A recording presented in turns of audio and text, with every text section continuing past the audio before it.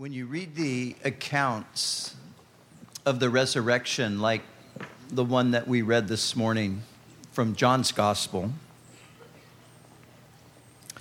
you notice that they're very straightforward and matter of fact. They do not read like myth or legend.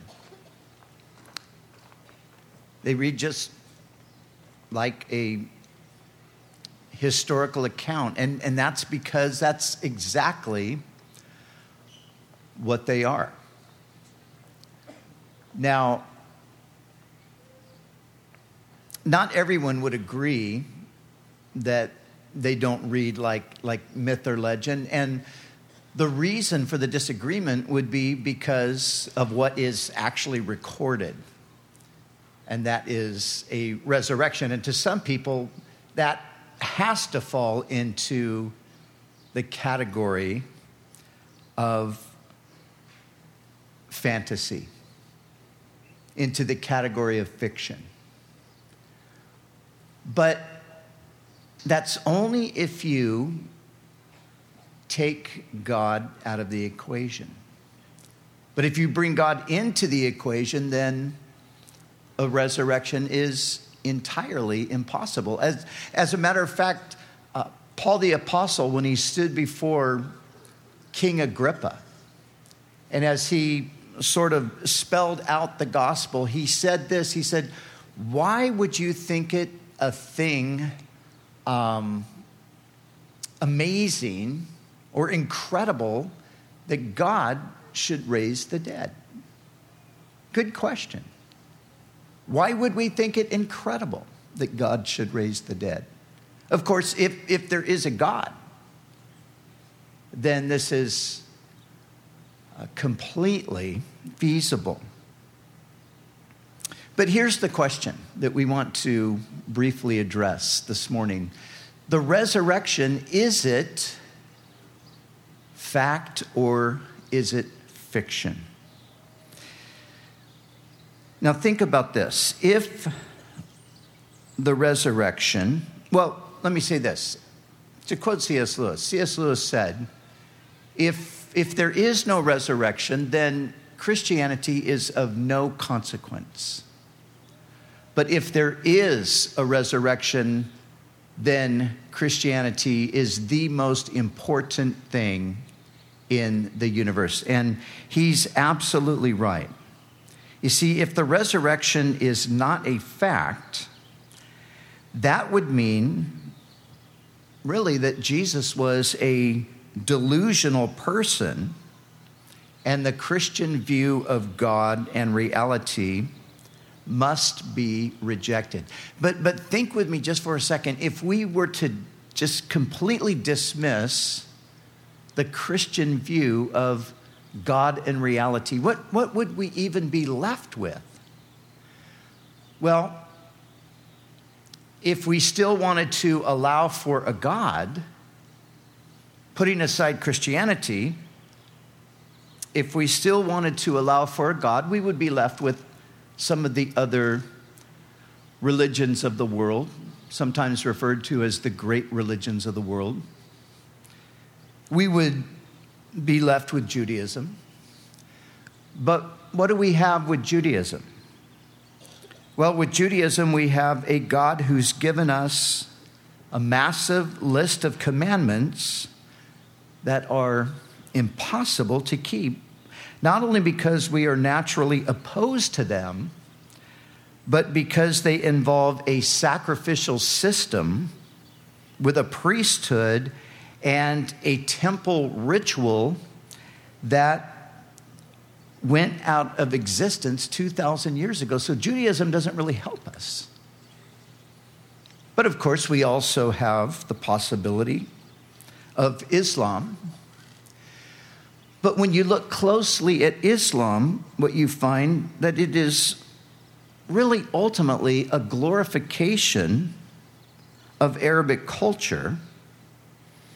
And with Islam, you have its demand of worldwide submission to Sharia law. and the destruction of those who refuse to submit. Islam has always relied on the sword to advance its agenda from the very beginning, and nothing's changed. So we've got the possibility that there's Judaism as the truth, there's perhaps Islam as the truth, but then of course there's Hinduism as well. And within Hinduism you have millions of gods, and you have ritual, and you have various things that one would devote themselves to, but in the end, everything is very vague and intangible. And then you have Buddhism. Buddhism is, in some senses, it's Hinduism without the gods. It's more of a philosophy of self-mastery and mysticism. At least that's what it is in its birthplace in the East. In the West, Buddhism is do-it-yourself spirituality. So those are the religious options that we have left if we jettison Christianity. But some would say, well, we don't even need the religious options because the whole problem in the world is the idea that there is a God, and some people would opt for atheism. But if you opt for atheism, this is what you are opting for. That everything that is a cosmic accident, that there is no right or wrong, good or evil. Life ultimately is meaningless. And within atheism, in the end, nothing really matters. So this is what we would be left with if we were to take the gospel, the Christian message, out of the equation of life. But now think with me for just a moment about what we have if Jesus really did rise from the dead, as he said that he would, and as the scriptures testify that he did. Well, first of all, we would then have to agree that everything that Jesus said is true. Everything that he said is true. And when you think of the things that he said, you know, the interesting thing about Jesus, as some of you would know, is that Jesus preached himself. He did not point people so much to God. And the reason for that was because he is God. So he preached himself. And he said things like, I am the bread of life. He who comes to me will never hunger. He who believes in me will never thirst. He said, I am the light of the world. He who follows me will not walk in darkness. He said, I am the good shepherd. I lay down my life for the sheep. He said, I am the resurrection and the life. Whoever lives and believes in me will never die. He said, I am the way, the truth, and the life. So all of those things that he said are true. And then also everything that the Bible says is true, because Jesus testified that heaven and earth would pass away, but not one jot or tittle of the scripture would pass until all is fulfilled. So we have that if Jesus really did rise from the dead. Also, what we would then take away is that there is a God who made us with a purpose and loves us. You see, this is unique to the Christian faith, to the biblical message, to the gospel itself, that there is a God who actually loves us. And this God who loves us demonstrated his love for us, and that he sent his son into the world to die in our place so our sins could be forgiven, and so we could be reconciled to God in order that we might live in joyous fellowship with him from now through all eternity. That's true if Jesus rose from the dead. And it's also true if Jesus rose from the dead, that death does not have the final word. Death does not have the final word. Death is not the end of the story for those who believe in Jesus. You know, death has about it this finality, doesn't it? There is that element of it where it just seems so final. It's the end. It's over. But if the resurrection is true, then death does not have the final word. As a matter of fact, far from being the end of the story, death for the believer is really like the preface to the book. And from there, you go on into the first chapter. And on, chapter after chapter, where things just get better and better and better the longer you go. That's the case if Jesus did rise from the dead. So, again, is the resurrection fact or fiction? Why would people reject the resurrection? Well, as I've already hinted at, some say, well, it's a miracle and miracles don't happen, and that's just a bias coming from a materialistic worldview. But you know, one of the common objections to the resurrection is that the followers of Jesus just made this story up. But you know, whenever I hear those kinds of things, of course, this time of year you have all different kinds of people weighing in on, the death and resurrection of Jesus and whether or not it really happened, and all of the theories of why it probably didn't. But oftentimes, what is commonly said is that this was made up by his followers. But if you read the accounts themselves, you realize that really couldn't have been the case. And in the passage that John read to us, did you notice this? That the disciples themselves were not expecting a resurrection. How could you make up something that you didn't even expect to happen? How could you make up something that you had no idea was going to happen? And we read right here in verse 9 of chapter 20, for as yet they did not know the scripture, he must rise from the dead. They didn't get it.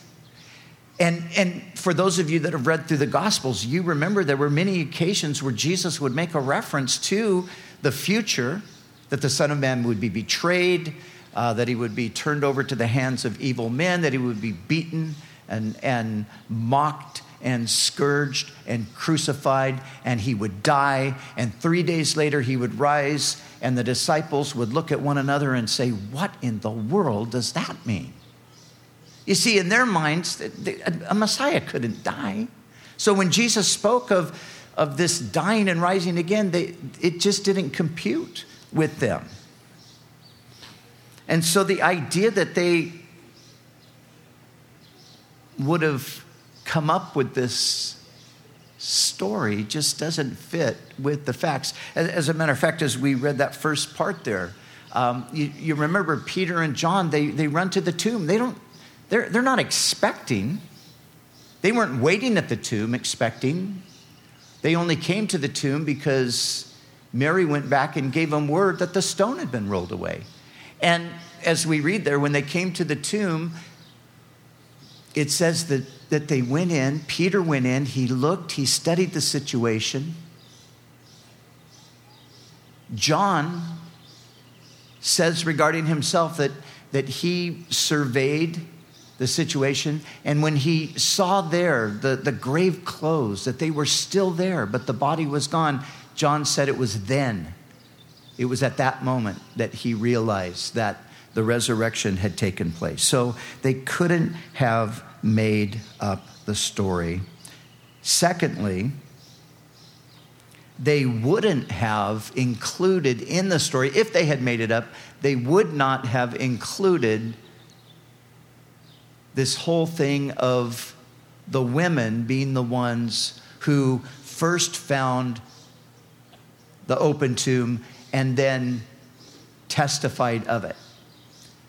And you know why they would never have done that? Because in the ancient world, a woman's testimony was absolutely worthless. So if they were concocting a story, they would not have put women as the first ones to discover the empty tomb and then to bring them the message. They would have just skipped that part of it. Some ask, well, then why did they put it? Well, they put it because this is actually what happened. But as you think on, as we just sort of move along in history with these men, you see, if the story was made up, the rest of their lives doesn't make any sense. Because they continued to hold tenaciously to this story to the very point of giving up their own lives for the story. Now, some have said, well, you know, there's lots of people in history that have given their lives and dedicated themselves and even gone to the point of death for what wasn't true. But the difference is if they did that, they knew it wasn't true. Maybe you remember many years ago now, well, not that many, but quite a few years ago, there was the big Watergate scandal. And there was one man that was involved in that Watergate scandal. His name was Charles Colson. He was one of the cabinet members for President Nixon at the time. And through this whole process of being prosecuted and going to prison and so forth, Charles Colson became a believer. And he wrote about his own experience. And he said this. He said, I know the resurrection is a fact, and Watergate proved it to me. How? Because 12 men testified they had seen Jesus raised from the dead. Then they proclaimed that truth for 40 years, never once denying it. Everyone was beaten, tortured, stoned, and put in prison. They would not have endured if it were not true. Now he says this, Watergate embroiled 12 of the most powerful men in the world, and they could not keep alive for 3 weeks. You're telling me 12 apostles could keep alive for 40 years? Absolutely impossible. So his own experience. You see, the objections, this is my point, the objections, when you really consider them, they just don't amount to anything really. And the evidence for the resurrection of Jesus is overwhelming. And you probably have heard this, but there have been many people in history who have been opponents of the Christian faith and the gospel message and have gone on an actual mission to refute the resurrection, primarily because everybody understands that everything stands or falls on the resurrection, like we began with. If Jesus rose from the dead, then everything he said is absolutely true, and we need to give the most earnest heed to it. If he didn't, then it's inconsequential. So the people have known that. So they have, on occasion, different brilliant minds have sought to refute the resurrection, and in the process have become convinced that the resurrection is a historical fact, and they themselves have come to put their faith in the living Christ. So we've got the historical evidence.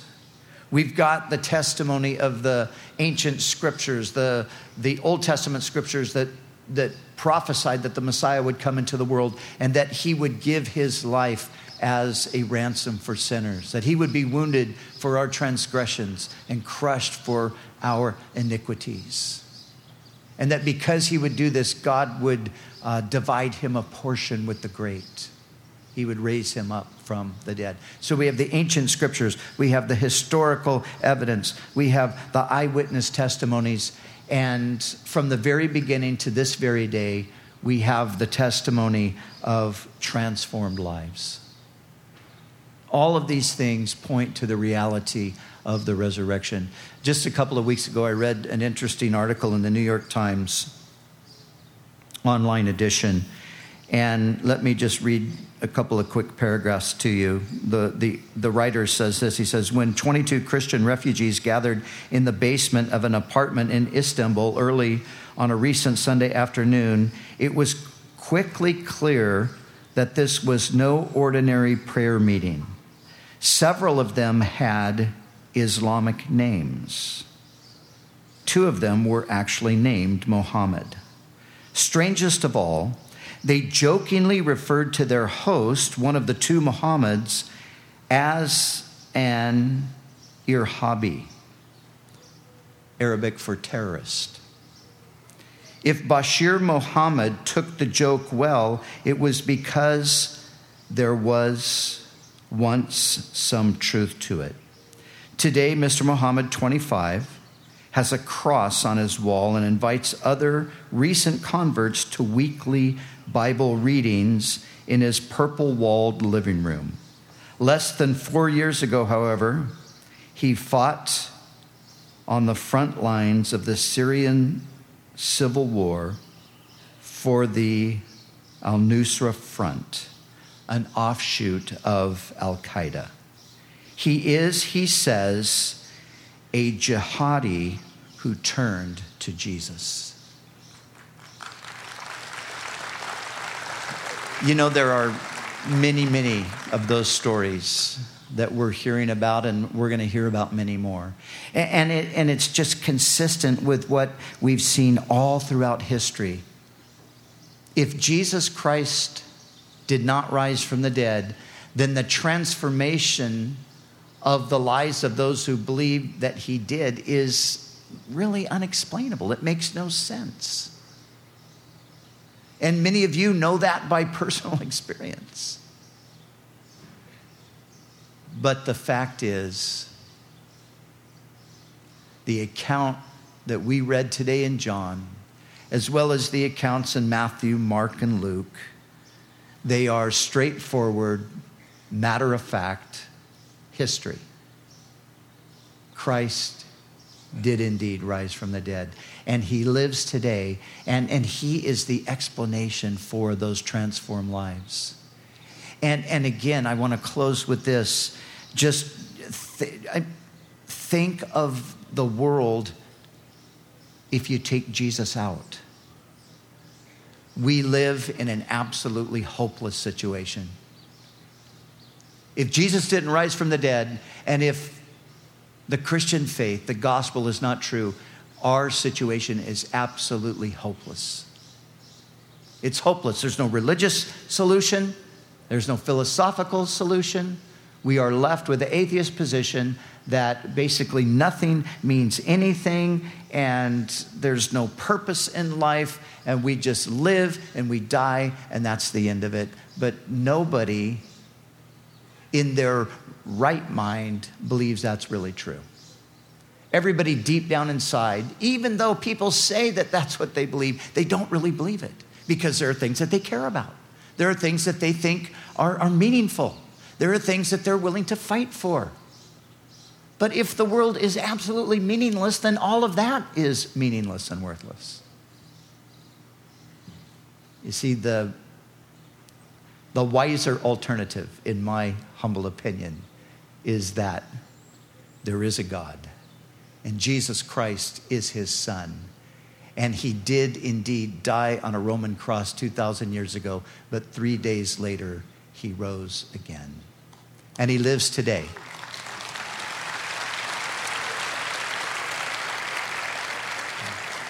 And many of you know he lives because you know him.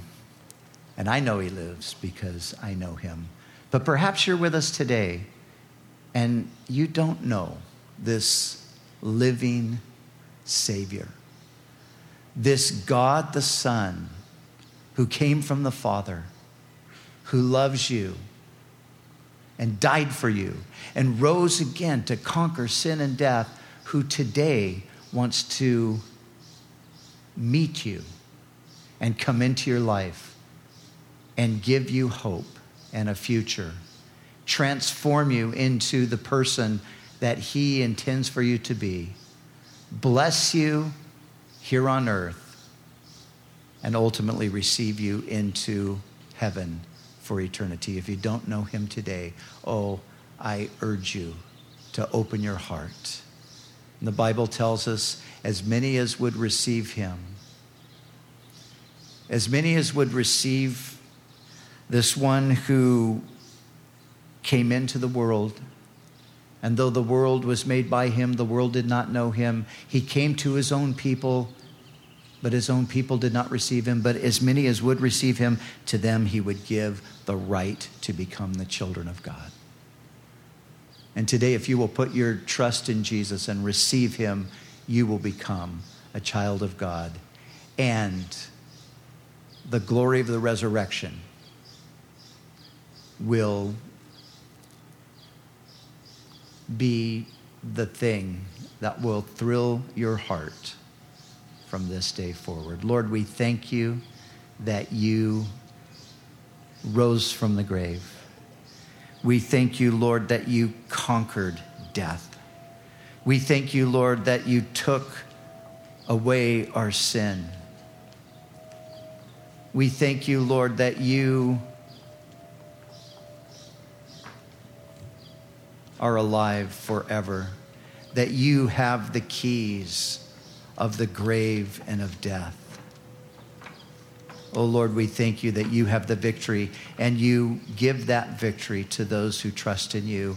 And Lord, I would just pray this moment this morning, if there are any with us that have yet to believe and receive, may they receive you now.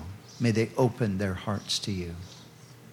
And if you're with us today and you've never received Christ and you want to do that, you want that hope, you want to know that death will not have the final word.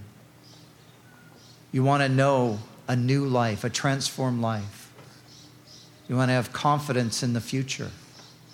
If that's you, I want you just to slip your hand up and want to pray for you. Anybody at all? Just slip that hand up there. Anybody at all? Anybody else? God bless you. And Father, we thank you for those that are indicating by that raised hand that they want your gift of eternal life that you purchased through Jesus our Lord, who was delivered for our offenses, but raised for our justification. And so, Lord, meet them today. Come into their lives. Be their Savior, their risen Savior. And Lord, thank you for this beautiful day. And as we go now, may our hearts be filled with joy as we worship you this day. We praise you, Lord. Amen. Amen. God bless you.